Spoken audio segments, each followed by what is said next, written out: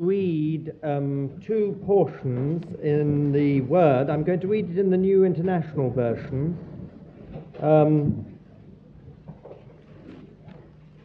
In the book of Revelation, chapter 21 and 22. Revelation.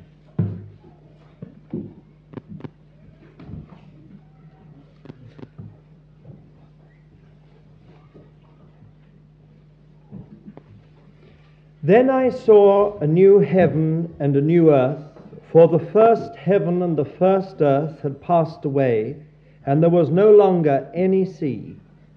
I saw the holy city, the New Jerusalem, coming down out of heaven from God, prepared as a bride, beautifully dressed for her husband. And I heard a loud voice from the throne saying, "Now the dwelling of God is with men, and he will live with them. They will be his people, and God himself will be with them and be their God. He will wipe every tear from their eyes. There will be no more death, or mourning, or crying, or pain, for the old order of things has passed away." He who was seated on the throne said, "I am making everything new." Then he said, "Write this down, for these words are trustworthy and true." He said to me, "It is done. I am the Alpha and the Omega, the beginning and the end. To him who is thirsty, I will give to drink without cost from the spring of the water of life. He who overcomes will inherit all this, and I will be his God, and he will be my son.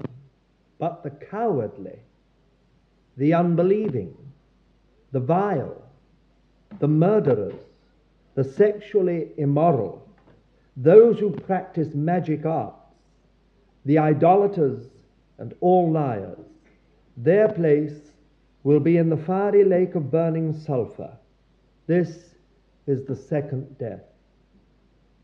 One of the seven angels who had the seven bowls full of the seven last plagues came and said to me, "Come, I will show you the bride, the wife of the Lamb." And he carried me away in the Spirit to a mountain great and high, and showed me the holy city, Jerusalem, coming down out of heaven from God. It shone with the glory of God, and its brilliance was like that of a very precious jewel, like a jasper, clear as crystal. It had a great high wall with 12 gates, and with 12 angels at the gates. On the gates were written the names of the 12 tribes of Israel. There were 3 gates on the east, 3 on the north, 3 on the south, and 3 on the west. The wall of the city had 12 foundations, and on them were the names of the 12 apostles of the Lamb. The angel who talked with me had a measuring rod of gold to measure the city, its gates and its wall. The city was laid out like a square, as long as it was wide. He measured the city with a rod and found it to be 1,400 miles in length, and as wide and high as it is strong. He measured its wall, and it was 200 feet thick, by man's measurement, which the angel was using. The wall was made of jasper, and the city of pure gold, as pure as glass. The foundations of the city walls were decorated with every kind of precious stone. The first foundation was jasper, the second sapphire, the third chalcedony, the fourth emerald, the fifth sardonyx, the sixth carnelian, the seventh chrysolite, the eighth beryl, the ninth topaz, the 10th chrysoprase, the 11th jacinth, and the 12th amethyst. The 12 gates were 12 pearls, each gate made of a single pearl. The street of the city was of pure gold, like transparent glass. I did not see a temple in the city, because the Lord God Almighty and the Lamb are its temple. The city does not need the sun or the moon to shine on it, for the glory of God gives it light, and the Lamb is its lamp. The nations will walk by its light, and the kings of the earth will bring their splendor into it. On no day will its gates ever be shut, for there will be no night there. The glory and honor of the nations will be brought into it. Nothing impure will ever enter it, nor will anyone who does what is shameful or deceitful, but only those whose names are written in the Lamb's book of life. Then the angel showed me the river of the water of life, as clear as crystal, flowing from the throne of God and of the Lamb down the middle of the great street of the city. On each side of the river stood the tree of life, bearing 12 crops of fruit, yielding its fruit every month. And the leaves of the tree are for the healing of the nations. No longer will there be any curse. The throne of God and of the Lamb will be in the city, and his servants will serve him. They will see his face, and his name will be on their foreheads. There will be no more night. They will not need the light of a lamp or the light of the sun, for the Lord God will give them light, and they will reign forever and ever. The angel said to me, "These words are trustworthy and true. The Lord, the God of the spirits of the prophets, sent his angel to show his servants the things that must soon take place." Then verse 16, "I, Jesus, have sent my angel to give you this testimony for the churches. I am the root and offspring of David, and the bright morning star. The Spirit and the bride say, 'Come.' And let him who hears say, 'Come.' Whoever is thirsty, let him come, and whoever wishes, let him take the free gift of the water of life."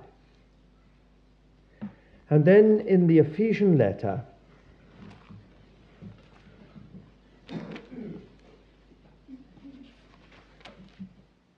chapter 5,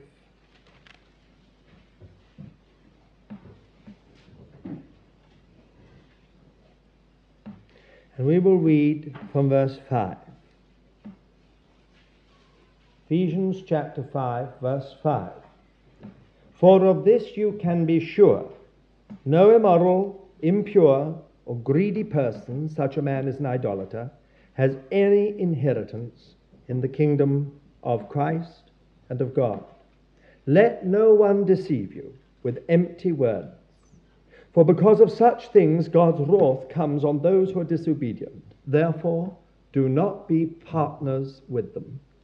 For you were once darkness, but now you are light in the Lord. Live as children of light. For the fruit of the light consists in all goodness, righteousness, and truth. And find out what pleases the Lord. Have nothing to do with the fruitless deeds of darkness, but rather expose them. For it is shameful even to mention what the disobedient do in secret. But everything exposed by the light becomes visible, for it is light that makes everything visible. This is why it is said, 'Wake up, O sleeper, rise from the dead, and Christ will shine on you.' Be very careful then how you live, not as unwise but as wise, making the most of every opportunity, because the days are evil. Therefore do not be foolish, but understand what the Lord's will is. Do not get drunk on wine, which leads to debauchery. Instead, be filled with the Spirit. Speak to one another with psalms, hymns, and spiritual songs. Sing and make music in your heart to the Lord, always giving thanks to God the Father for everything, in the name of our Lord Jesus Christ. Submit to one another out of reverence for Christ." Now, shall we just bow together in prayer? One further word of prayer. Lord, we've already asked thee to be really with us, and as we come to thy word, Lord, we know that thou canst make it live to us. And this is what we ask, Lord, very simply. Let thy word, through the person of the Holy Spirit in our midst, do its own work in our lives. We need, Lord, that divine illumination, that divine revelation, and that only comes from thee, Lord. We do confess that our natural mind cannot receive the things of thyself. They are somehow foolishness to us. They're just confusing, perplexing. They don't make sense. But Lord, when thy Holy Spirit illuminates thy word, we see light in thy light. And Lord, we pray together that thou wilt cause such an anointing to be on our time this morning, that even though some of us may think we know some of these things, they may come home to us in a way that they have not come home before. We pray that it may come with divine revelation and illumination, enlightenment, that will mean, O Lord, that our hearts begin to be stirred, thy Spirit moves upon our being. Lord, do this, we pray, and we shall give thee all the praise and the glory. We give thee thanksgiving for hearing our prayer, in the name of our Lord Jesus. Amen. Well, now that was a long reading, but I've read it deliberately, all of it, because I think it has quite a lot of bearing, although it may not seem so to everybody at the start, on this theme that we have, living according to divine purpose. If you will turn back to that last reading we had to the letter Ephesians, we read this in chapter 4 and verse 1. I, therefore, the prisoner in the Lord, beseech you to walk worthily of the calling wherewith ye were called. I beseech you to walk worthily of the calling wherewith ye were called. Now there is a calling with which every born-again believer, if you're a nominal Christian, you may bear the name Christian, but your whole experience is second-hand. You may appear to belong to the kingdom of God and to the family of God, but you don't. And for you, another word has to come. Make your calling and election sure. But if you had the witness in your heart that you are born of God, that you belong to the Lord, then you are not only saved, but you have a calling. And the emphasis of God's word is not on merely being saved, but upon the calling that is inherent in our salvation. In other words, when you begin to read carefully the New Testament, you find that the emphasis which the Holy Spirit places is not upon being saved as if that is in itself an end, that's all that is necessary, but rather, having been saved, to realize and fulfill the calling of God.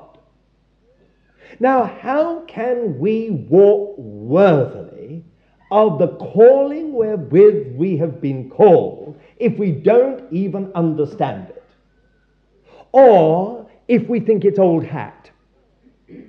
Or if we think it's irrelevant?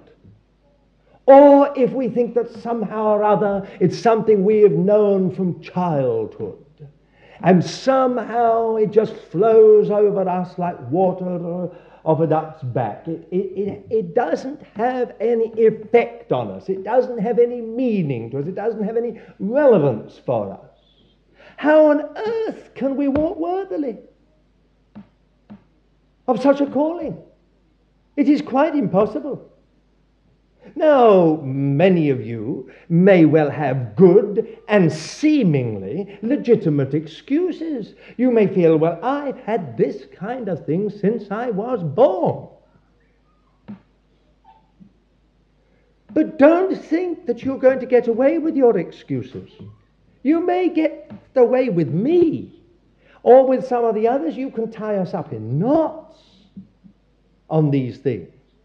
But there will come a day when you will have to answer for yourself directly to the Lord. And then you will suddenly realize that so much, if not all, of our excuses are not legitimate. They were a sham. They were an excuse for prevaricating, for sort of dithering, for not settling issues, for not, as it were, seeking the Lord with all our heart. There is incumbent upon every born-again believer a responsibility to seek the Lord for himself or herself and to discover what really God wants of you. No amount of phony Christian living around you, no amount of the flaws and failings you may have seen in parents or in family life or whatever, or some other Christian that you feel's a hypocrite, or dull church meetings, or routine that you feel somehow or other is mechanical, can be an excuse for you not discovering for yourself what is the meaning and significance of your salvation. Every generation has to find its way with God. And every generation that's born of God has to know for itself what really is the significance and meaning of their salvation. Now the apostle says, walk worthily. I beseech you to walk worthily. Here he speaks in the first century. A very different cultural background. A very different sort of way of life. But he appeals to that generation of believers to walk worthily of the calling wherewith they have been called. And then he goes on and he talks about church life, about being built together, about being members of a body, about building up ourselves in love. The body building up itself. He speaks of apostles, of prophets, of pastors, of teachers, of evangelists as the kind of instrument that God uses for the building of the body. But then he says it's only one end. These men are not to be made something in themselves, as if they're the key to everything that happens in the church. The real key is that the body should build up itself in love. Then he goes on to personal life. It's interesting, he puts church life first. And then he goes on to personal life. Those that are stolen, let them steal no more. He who lies, let him no longer allow anything false to come out of his mouth. All these personal things. Love is to be without dissimulation. He then goes on to family life, married life, the married relationship, husbands, wives. He goes on from there to business life. Employers, employees, the whole gamut of life. Church life, personal life, family life, business life, workaday life. The whole thing is covered in this.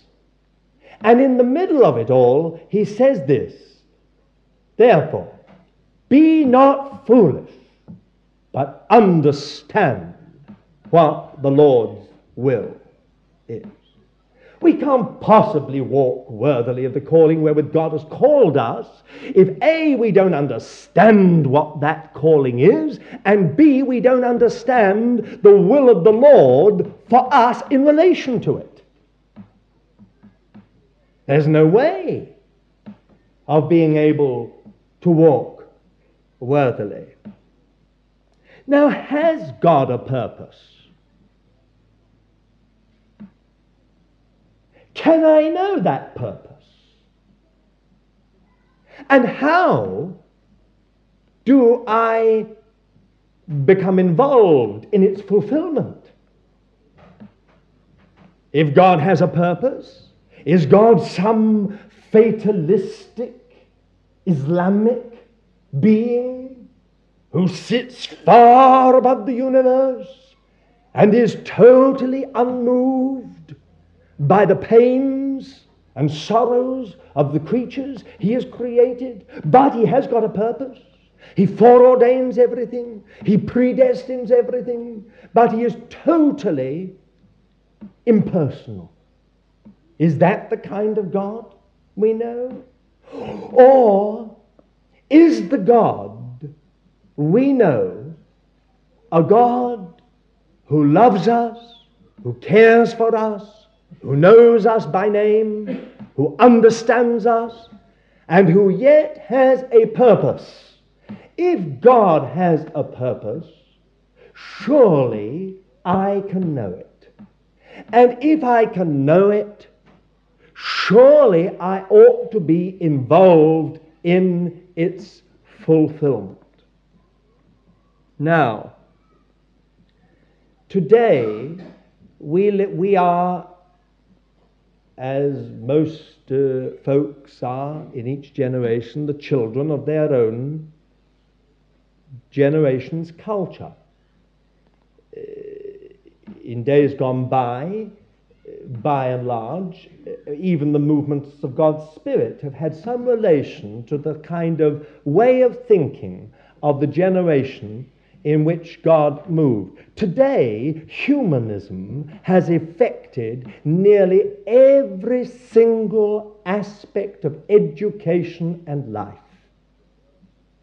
And the tragedy is that humanism has very largely undermined Christian life.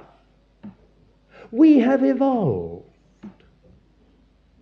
We are part of matter. And therefore, we need just to make the best of life and do to others what we would like them to do to us. Let us enjoy ourselves. It is all part of 20th century culture. It is really quite old. Let us eat, drink, and be merry, for tomorrow we die. And this has very largely influenced our Christian way of thinking. In fact, I fear that it's one of the things that's destroying the charismatic, that it is becoming a question of simply enjoying ourselves. It's a prosperity gospel. We enjoy ourselves. Let's be happy.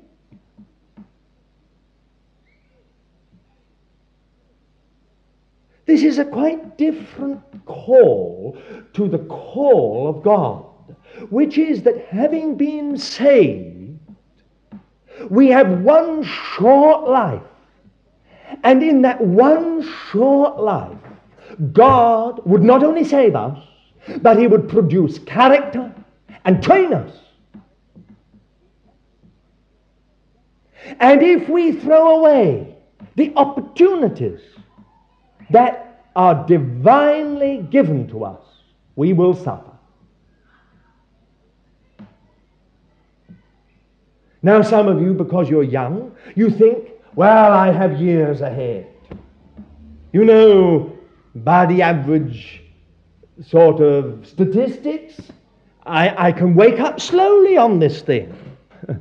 I can wait another 10 years and find out what happened and start, you know. It is not so. In 5 years' time, it will be interesting to know how many in this room will not even be here on the earth. We have no idea. But we have one short life. And in this short life, thank God, we've been saved. We've been born of God. Now, in the time that only God knows is given to us, there are two absolute and absolutely strategic necessities. The first is the producing of character in us, and the second, spiritual character, and the second is the training of us. Now, why did I read that passage in the book of Revelation? Because it is extremely interesting. Do we really believe that this book, from Genesis to Revelation, is God's Word? Or have we been affected by the general attitude to everything that this book has got some parts of it which could be called inspired and could be the Word of God, but there are other parts which are myth and legend. They are valuable in a certain way for portraying or illustrating certain somewhat abstract truths, but basically we can't say that the whole book from Genesis to Revelation is the Word of God. If we accept that God, in his wisdom and in his grace and in his power, has not left things to us in a subjective way, but has clearly defined his word, given us what we call the canon of Scripture, the rule of Scripture, the cutting off, as it were. Beyond that, it may be genius, it may have much that's helpful, but it's not the Word of God. But within this book, the canon of Scripture, we have the Word of God. Now, if that is so, and I suppose most would accept that, if not all of us, we then come to a very interesting thing, that we find this book of Revelation. Now, the book of Revelation, most of you will probably accept as the last book of the Bible. But for many centuries, it was the cause of great controversy. And it did not occupy the final place in the divine record until about the 4th century after Christ, when finally it came by divine ordering to be the completion of the canon of Scripture.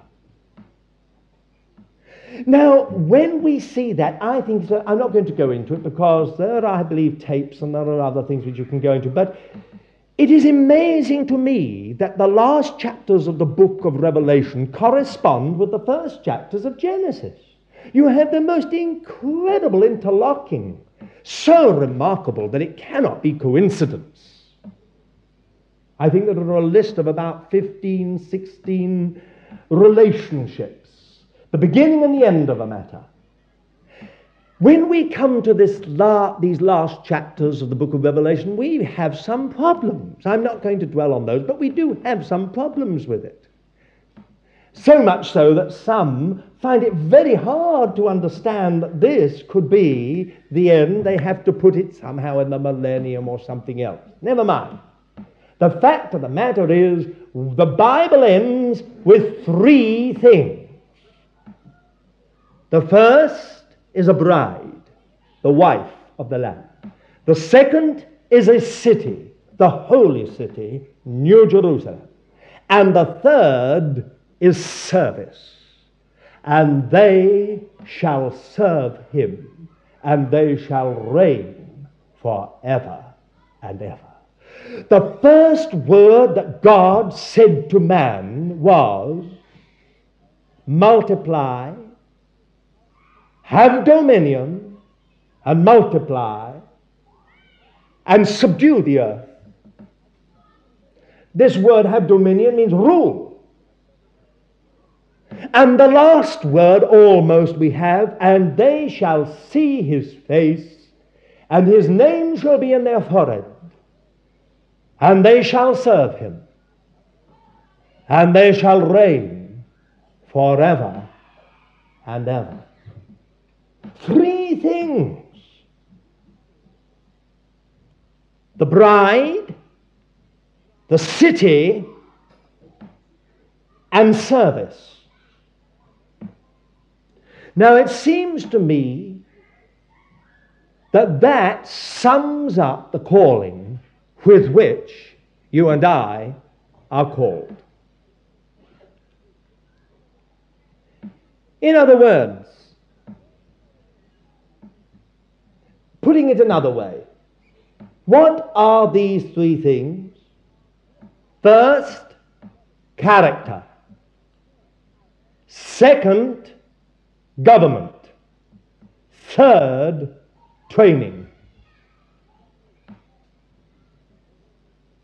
I don't think, I imagine, although I have seen it happen, that most would-be husbands would want some empty-headed, stupid, dumb woman for a wife. I have seen it happen.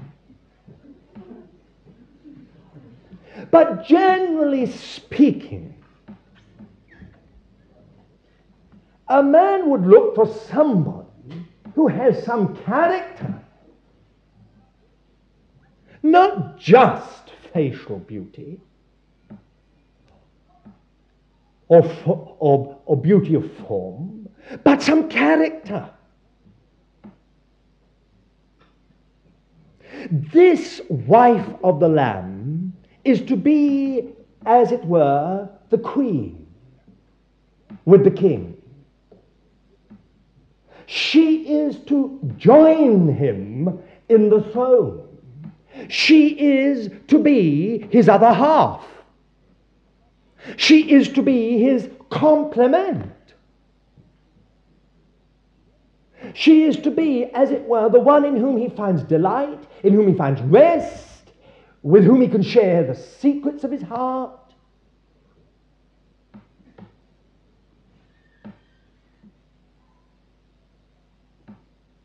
It's a matter of character.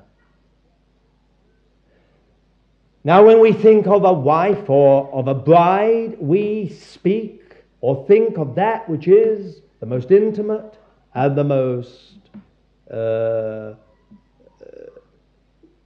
nearest to the heart in human life. We think of a union which is total. It should be, ideally, the union of minds, the union of hearts, and the union of bodies.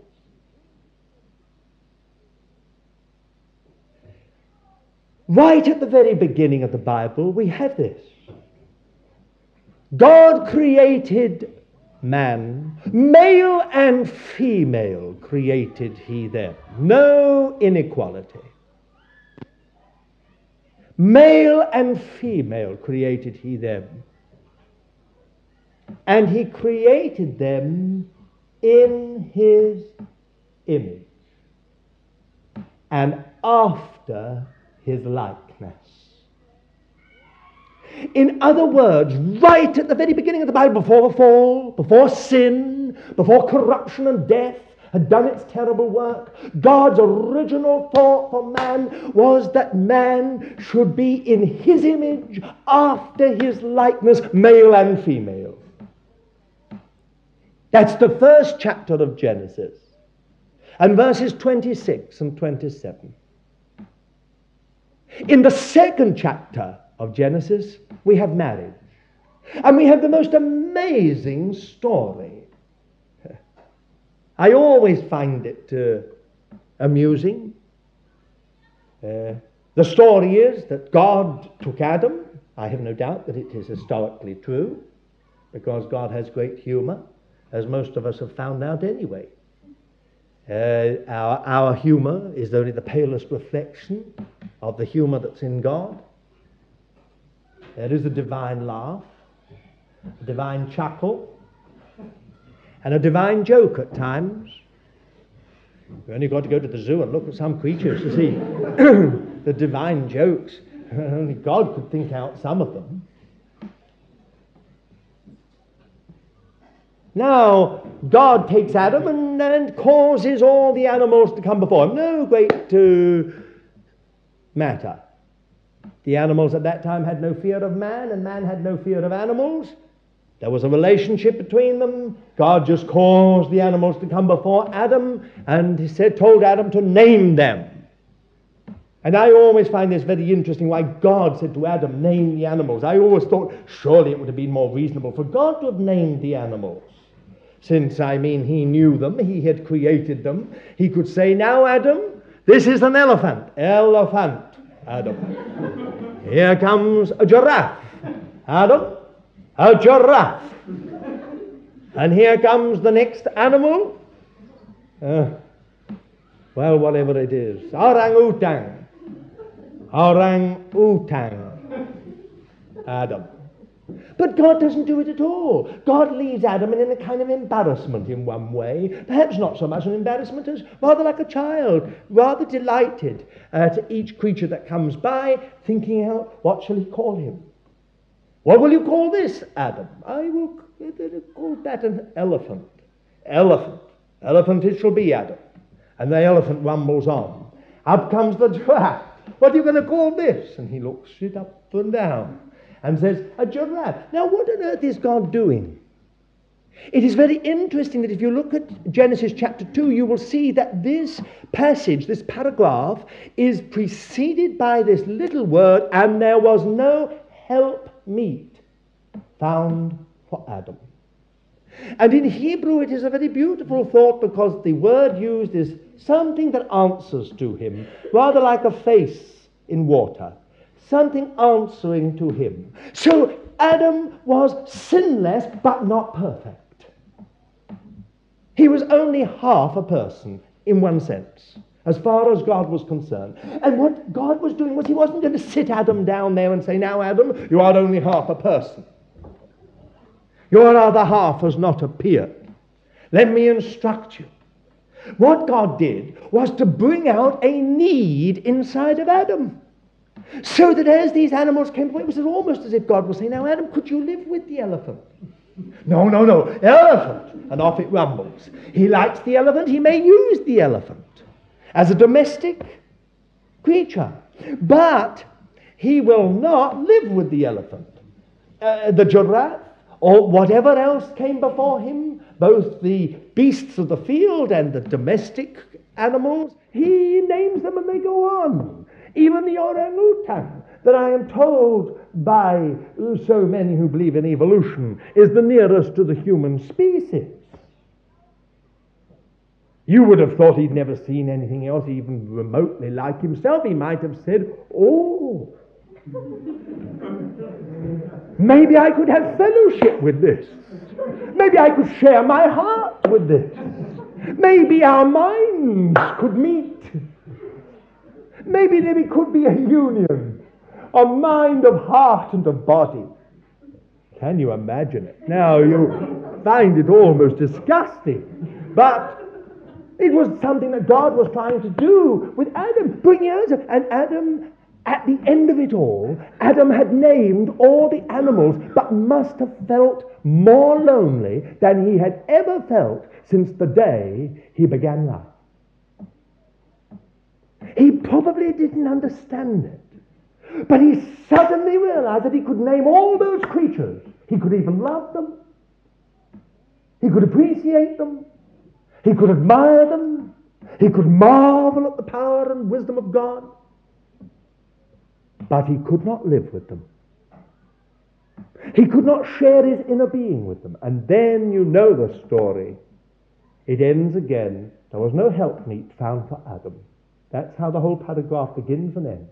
Then God caused a deep sleep to come upon him, and opened up his side, and took out bone, and with that bone and flesh he fashioned woman. And then Adam woke up, and the story is he didn't say, and called her some queer name and said goodbye. He said, this is me. In Hebrew his name is Ish, and he called her Isha, out of me. So she was him. So at the very beginning of the Bible, you have this amazing matter of first man being created, male and female, in the image of God, and after his likeness. And secondly, you have this question of marriage. When you come to the end of the Bible, you have the same thing. You have a new man created after God, after the likeness of God, in the image of God. This man is saved, as if there has been now almost no fall. God has finally obtained what he first originally conceived when he created man and woman.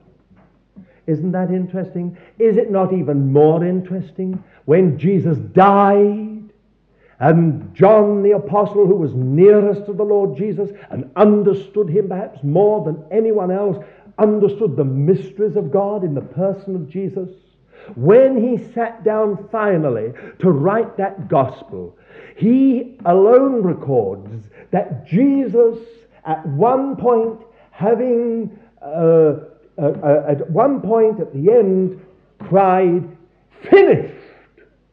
And in that moment the veil of the temple was torn in two. In other words, John was saying to us, that was our salvation. He finished our salvation. He obtained our salvation. There's not a T to be crossed or an I to be dotted. Every single thing required for a man, however depraved, however fettered, however sinful, however captive to Satan, to become a child of God, has been won and obtained. It's been finished. And then he says, Jesus died. He fell asleep. And a soldier came and pierced his side with a lance, with a spear. And out of his side came blood and water. And then John makes a lot of this. He says, and he that bears witness, his witness is true. Well, what is he talking about? Someone says, oh, well, of course he's talking about our salvation. No, he's not talking about our salvation. Our salvation is already won. The blood has already been shed. What then is he talking about? Isn't he speaking about the second Adam? He's gone to sleep, put to sleep by God. And now his side has been opened, and out of it has come blood and water. Now you may understand a very mysterious little word in 1 John and chapter 5.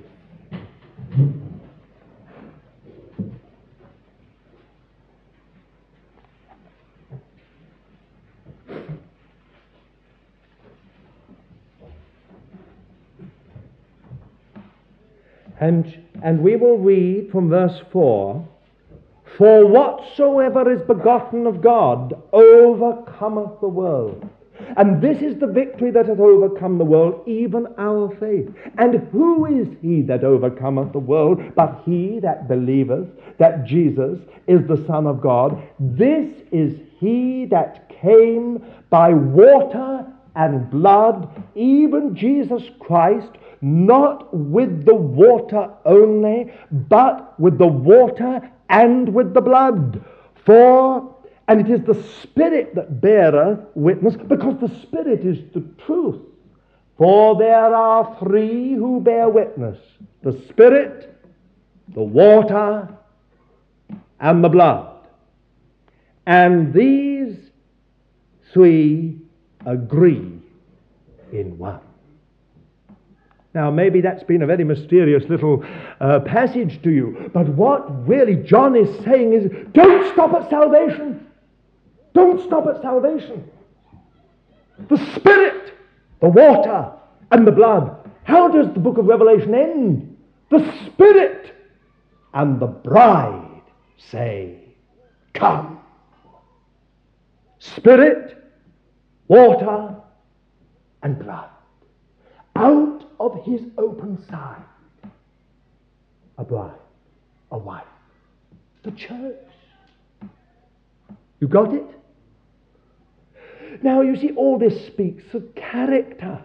You see, God isn't wanting some empty-headed dimwit to sit with him forever and ever and ever and ever, as if that's going to glorify the Lord Jesus in all the ages to come. What kind of Sunday school conception have we got? Do you really think we're just going to sit around for all eternity just doing nothing? Rather like this? Sort of half bored. Lovely golden ceiling. Only this time we'll have a golden floor.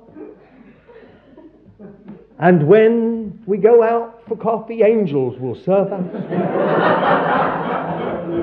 Which is more than we can say here.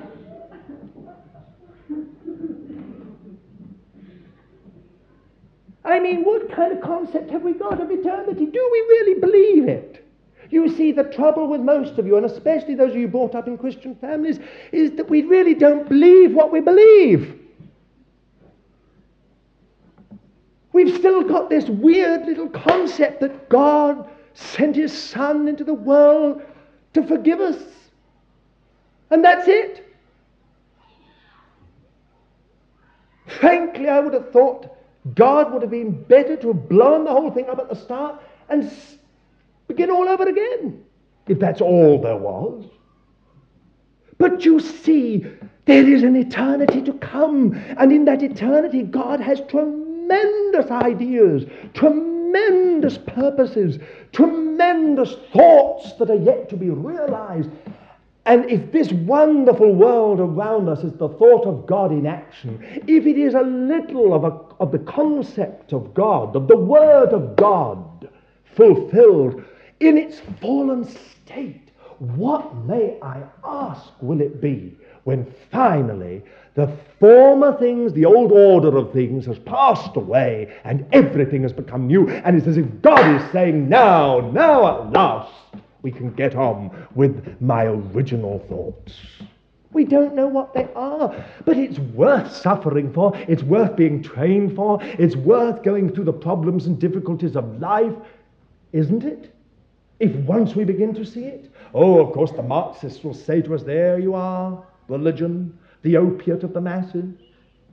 Turn their eyes away to eternity.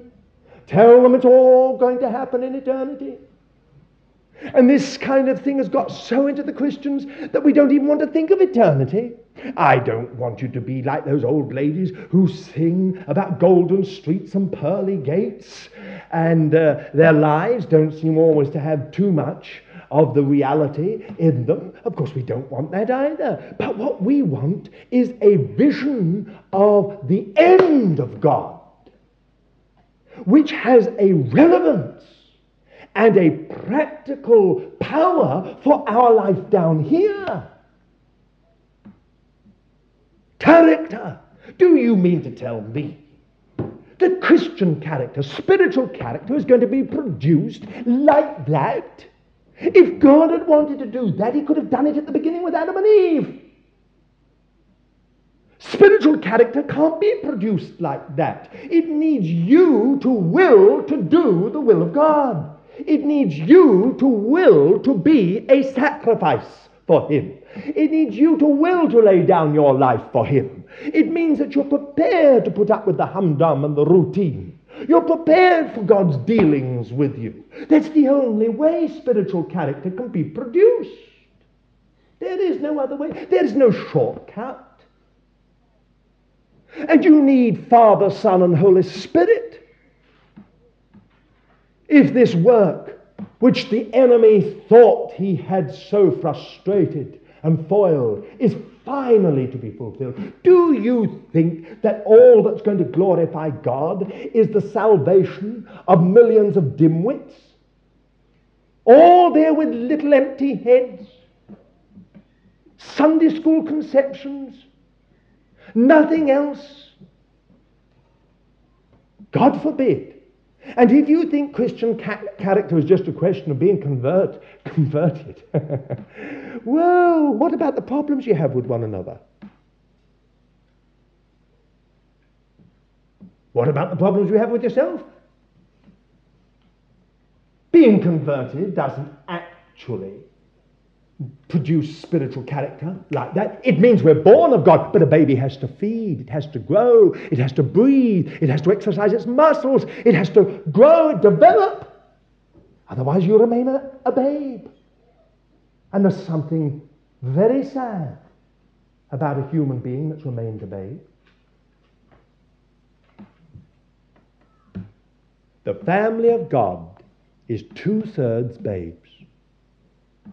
As if that glorifies God. 2/3 little babes in arms. They've remained like that 40 years after their conversion, still singing hymns and doing the thing or whatever.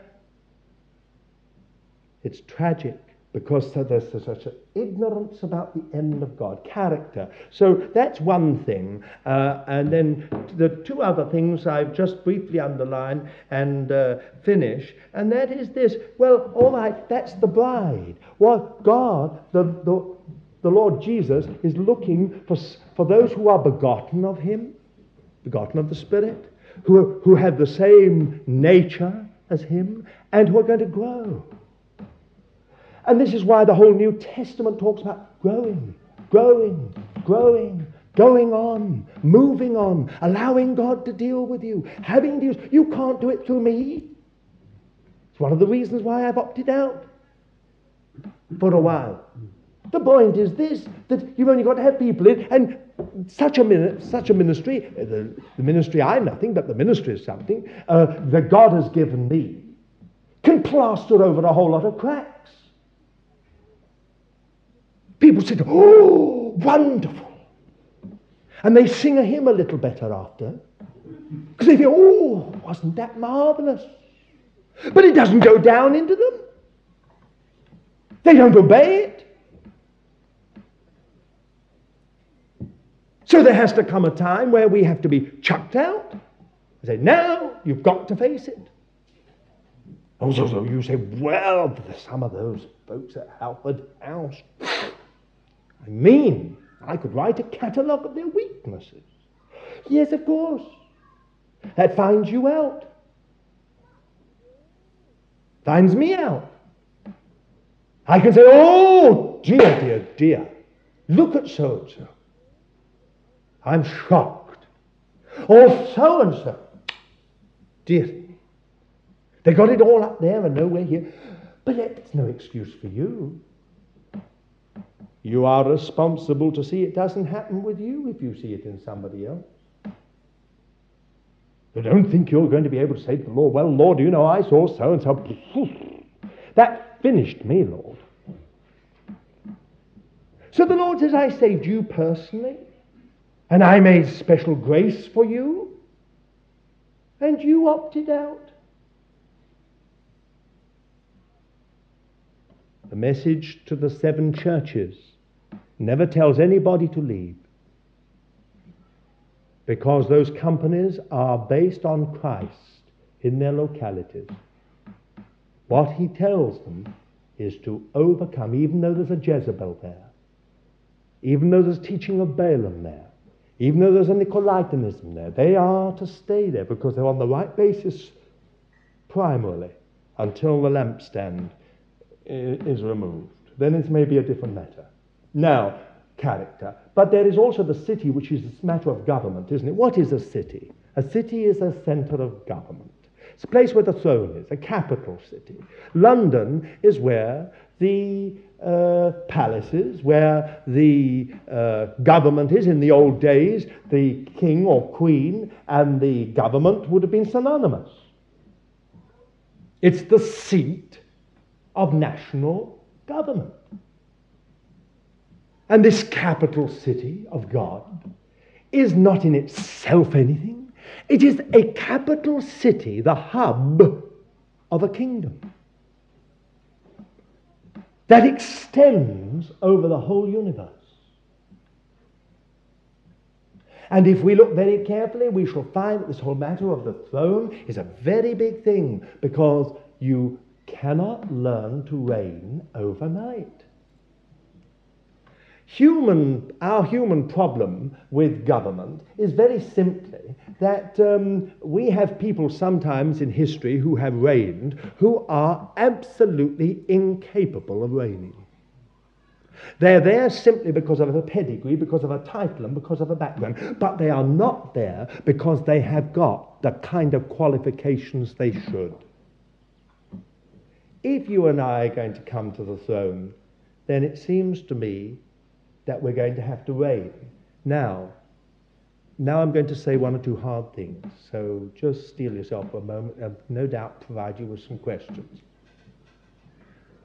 First of all, Once a person sees this, God is prepared to do humanly inexplicable things with them. For instance, you're getting on marvelously in your job until you give yourself over to God, wholly, and then a shadow comes right across your whole career. You believe in healing, and an illness comes to you that will not yield. Sometimes you may have some other accident or something else that seems to be a denial of the love of God. God can take a Watchman Nee and put him in solitary confinement for 20 years. Now you say to me, this disillusions me. This gives me big problems. I mean, if God is really God and God is so interested in things, then why on earth doesn't he get Watchman Nee out round the platforms of the world and put Lance Lambert in prison or something like that? Shut up some of those who could do with a little bit of suffering and affliction, and get round on the platforms of the world those who've got so much to give. I don't suppose in the history of the early church there was ever a point where the Apostle Paul was more required than when he was martyred. It was at that point that his voice, his counsel, his wisdom, his influence was more needed in the growing churches through the Roman Empire.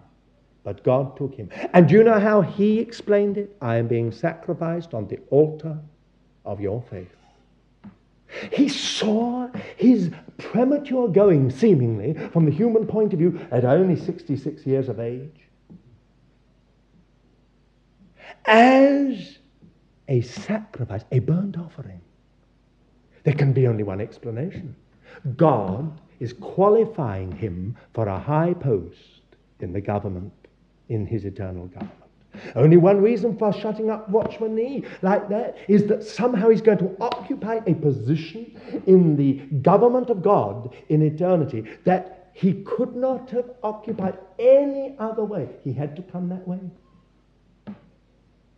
Now some of you will immediately say, oh dear, I don't think I would like this. It makes me afraid to say anything to God. Yes, that's why Jesus said,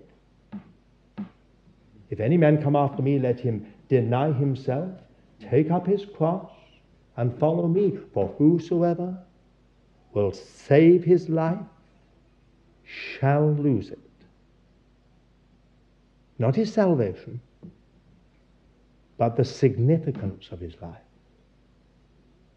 And whosoever will lose his life for my sake and the gospel's, the same shall find it.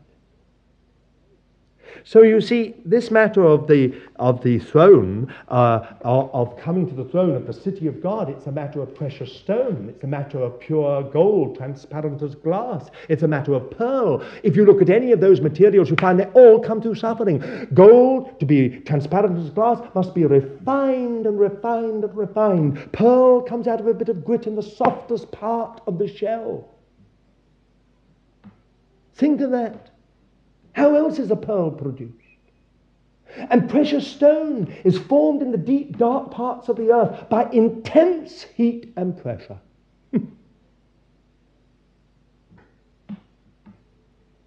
God's going to have no one in his eternal government who's there just because of pedigree, because of title.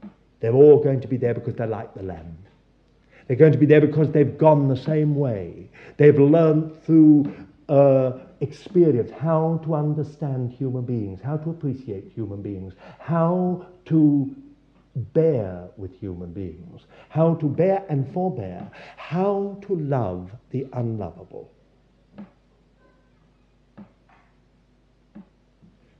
And the other thing, the last thing, was service. This is not a word liked today by the new generation so much. It used to be a kind of sort of hallmark of all evangelical preaching when I was first saved. So we all reacted against it. We heard so much about service, service, service, service, service, service, service. Everything was service. Well, you can't just serve God if you can't enjoy God. And if you can't worship God. It's wonderful that we've come this way round to see what it is to worship, to see what it is to enjoy God, to see what it is to be the church of God. But there is such a thing as service. I wonder what it will be. They shall serve him, and they shall reign forever and ever. The very beginning of the Bible, God put them in a garden to guard it and to tend it. Service. And at the end of the Bible, they shall serve him forever. These are bond slaves. They're not hired servants. They're bond slaves. They have given up everything. They shall see his face. They shall be in such a proximity to him that they can see his eyes, the colour of them. They can actually see him, hear him. And they have his name engraved in their foreheads. They shall serve him forever. Now, I don't think there could be anything more wonderful. I'd love to be involved in the creation of new stars, new planets, new universes. I'd love to be somehow involved in the whole working out of the schemes of God and all the new ideas of God that are going to come into fruition forever and ever. I can't think of anything more wonderful. Why, some of you go to university, what to do to push a pen as a civil servant in some God-forsaken spot in Her Majesty's bureaucracy. And others, they go through college, I don't know what to do, engineering things, this and that. Others, you become a housewife? Training is all part of life, isn't it? It has to be. And we do all this for a little life. We don't even know when we'll be taken. And we snort sometimes, inwardly if not outwardly, at the thought of God asking us to submit to training. Training. What does it mean? The humdrum, the routine. That's training. Here we are on 2 days, and what do we hear? The very first thing he has to say when he stands up yesterday almost is something about everyone being on a rota to go into the kitchen. Why do the people have to do washing up? So the rest of us can enjoy ourselves. And if people say, I'm not going to do it, then it means that you enjoy yourself that much less.